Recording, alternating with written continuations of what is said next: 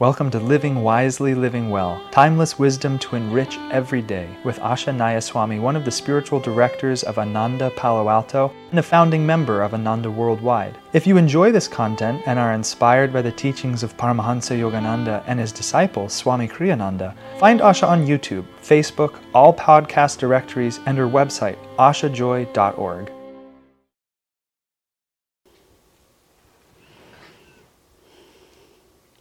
Living Wisely, Living Well, May 31st. Forgive others, and life itself will forgive you. Any karmic blows you attract then will be deflected, or at least softened, by a protective aura. Well, this is a very interesting one. I'm going to tell a little story about, it was actually compassion, not forgiveness, but it's the same, it was exactly the same incident. It was a little complicated, and you might say that my interpretation was subjective, but it was subjective, but I also think it was true. At a period of time in my life, I learned to scuba dive. And I liked it. I loved it. I loved snorkeling. I loved the ocean. Everything was nice. But in one of my very first beginning lessons, I had a little bit of a moment in which I got scared because it was foggy and murky, and I was going down. And so, unfortunately, that kind of anxiety kind of stayed with me, but I still really enjoyed it. And that was the first year that I did that, and I got certified. And then the following year I went back and was planning, I went on holiday to a place where I could do scuba diving again. But I was also really scared, just because I'm not a physically courageous person, and I'm just not a physically adventurous person. But partly because I am not that kind of person, I really wanted to get through this fear, because I don't put myself in a situation very often where physical courage is the issue. But the night before I was going to go diving for the first time, I was so scared. I was actually sick to my stomach. I believe I actually called the doctor. I was so unwell. But it was entirely psychosomatic. It was 100% fear. And through much of that evening, I was wakeful because I was so frightened. And I was praying to be relieved of this fear, which I wanted to face the fear, but I didn't want to have it. And it was very interesting to me. At one point, I sort of said to Divine Mother, "Why aren't you comforting me?" Then this very strange thing happened, which is all of a sudden I was aware of this person who at that time was part of our Sangha. This all happened 25 years ago, so this was a long time ago, who was part of our community here. And he was a person that I never, he did not attract me. I did not find him to be an attractive person, and he wasn't. He had quite a number of issues, so he just didn't have really attracting magnetism. But I was always a little cold to him, just because I couldn't bring myself to be warm toward him.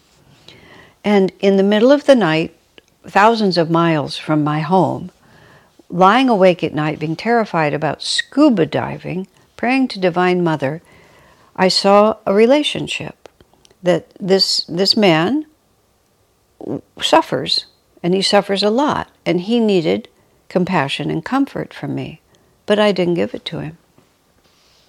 So as a consequence, I created a world in which when people need comfort and, compassion, it doesn't exist.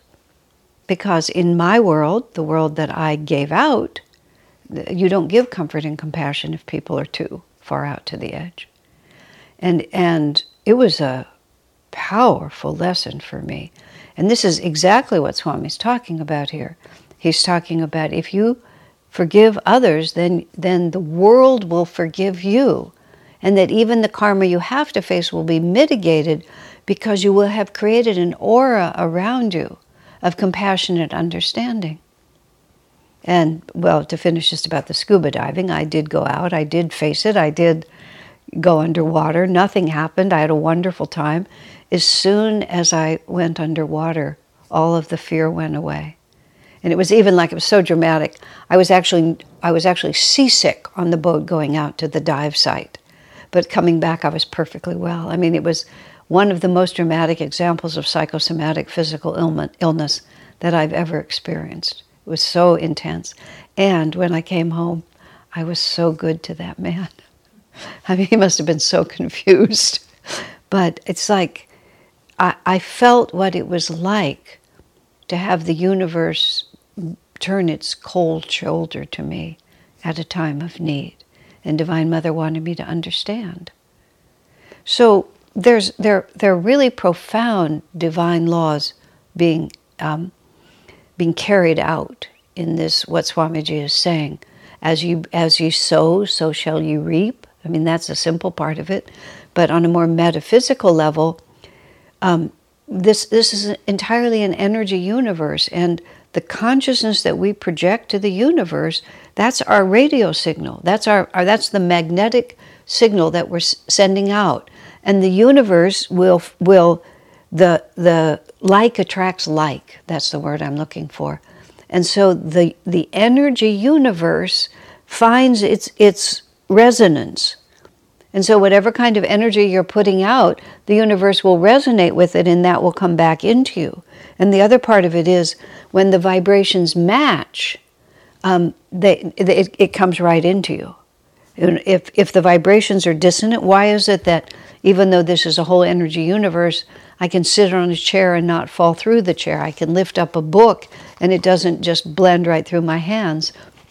In the movies now, when they have this picture of somebody dying but sort of haunting the world they were in as a ghost, one of the factors is that the material world doesn't hold them anymore. They walk through doors, they can't pick up objects because their vibrations have changed and they can't relate to the physical world. And so when my vibrations are physical and the book's vibrations are physical, then I can pick up the book and it doesn't fall through my hands. On a more subtle level, what happens is that when energy comes toward us, if it's, as I was saying a moment ago, if our aura and that energy are the same vibration, then you can see how it would be. The energy coming to you will blend with what your aura is, and it will come right through and reach you. Now, this works in our favor in the sense of bringing us those things we call positive, and it also has an effect with those things we call negative. So if we're very judgmental and very critical of the world around us, and we're very negative in the way that we behave, then surprise, surprise, we get a lot of criticism back. And when that criticism starts coming at us, if the vibration we have created around ourselves is also critical, then that criticism just flows right through, right in us and smacks us in the head. And it can manifest as physical events, or it can certainly manifest as the people you attract, the responses you attract from the world.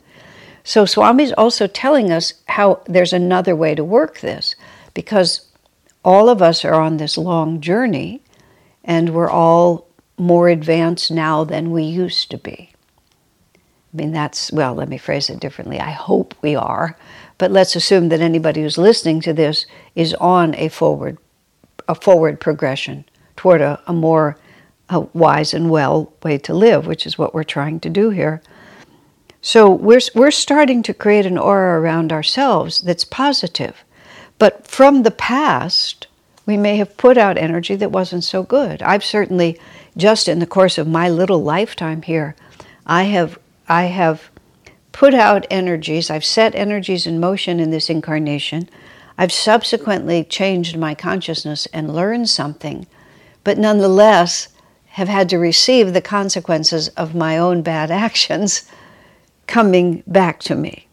Okay, so we can have changed our own aura, but still have the boomerang of less salutary energy that we have sent out in the past, and have that boomerang catch up to us. While it's been circling around, getting ready to whack us, we've been changing our aura. So by the time it comes to me, it has a certain power and it has a certain resonance with me because I set it in motion after all. But if in the meantime I've learned a lot of the lessons that boomerang has arrived to teach me, and in other words, my aura is now different. When that boomerang energy finally hits to me, it if it can get through it all, it's like a meteor coming through the atmosphere of the earth. It may be able to penetrate because somewhere inside of me I'm not quite finished with it, but the contrary magnetism that I've since set in motion will diminish and diminish and diminish.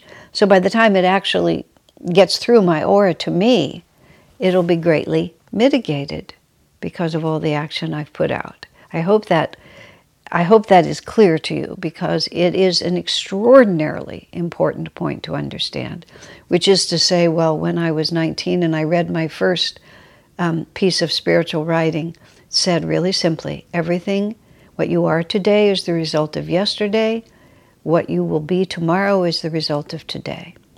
And Sri Yukteswar put it this way, everything in future will improve if you are making a spiritual effort now.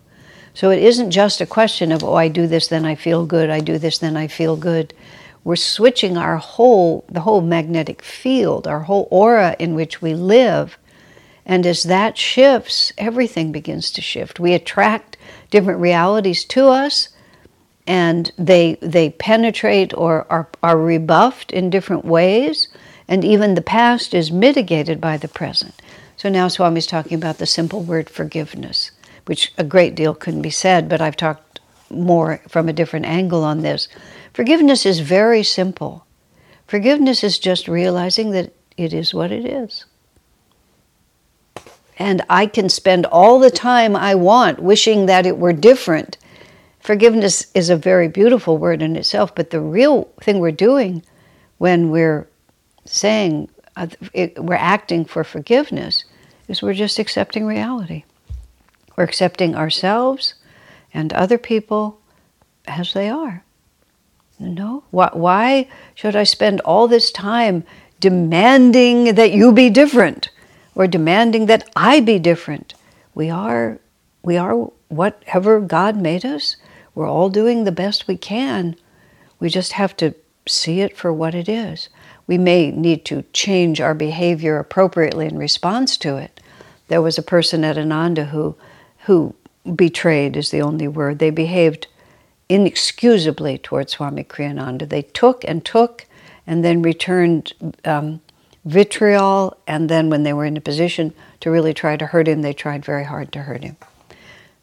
But the person had been sincere spiritually, and Swamiji had really done his best to help them. And I said to Swami, if they sincerely repented and came back, would you accept them back? Swami said, oh yes, if they repudiated the past and felt that they had learned, I would take them back. He said, but I would treat them differently, because now I know what they're capable of, meaning their character is weak, and therefore I wouldn't open as many doors as I opened before because the character is weak. So you can forgive someone, but that doesn't mean that you have to welcome them back. It may be the appropriate response, may be forever to hold them at a distance, because now you know the character is weak. And therefore, you accept what is. Forgiveness is to accept reality, to perceive reality, and then simply to accept it, whether you're talking about someone else or yourself. See how much relaxation and freedom there is in that? And also so much kindness. Well, he has a lot to learn. She has a lot to learn. And in the meantime, I'm going to hold them at a distance because I don't want to be there while they're learning it. But they have a lot to learn. I don't want to compound the error by also creating all this negativity within myself. It's really their reality. But I have to accept it. I can't spend the rest of my life being angry or disappointed because they have a lot to learn. I don't want to compound the problem. And I want to create a universe in which the same understanding will be directed toward me. So, Swamiji says, forgive others, and life itself will forgive you. Any karmic blows you attract then will be deflected, or at least softened, by a protective aura. God bless you, my friends.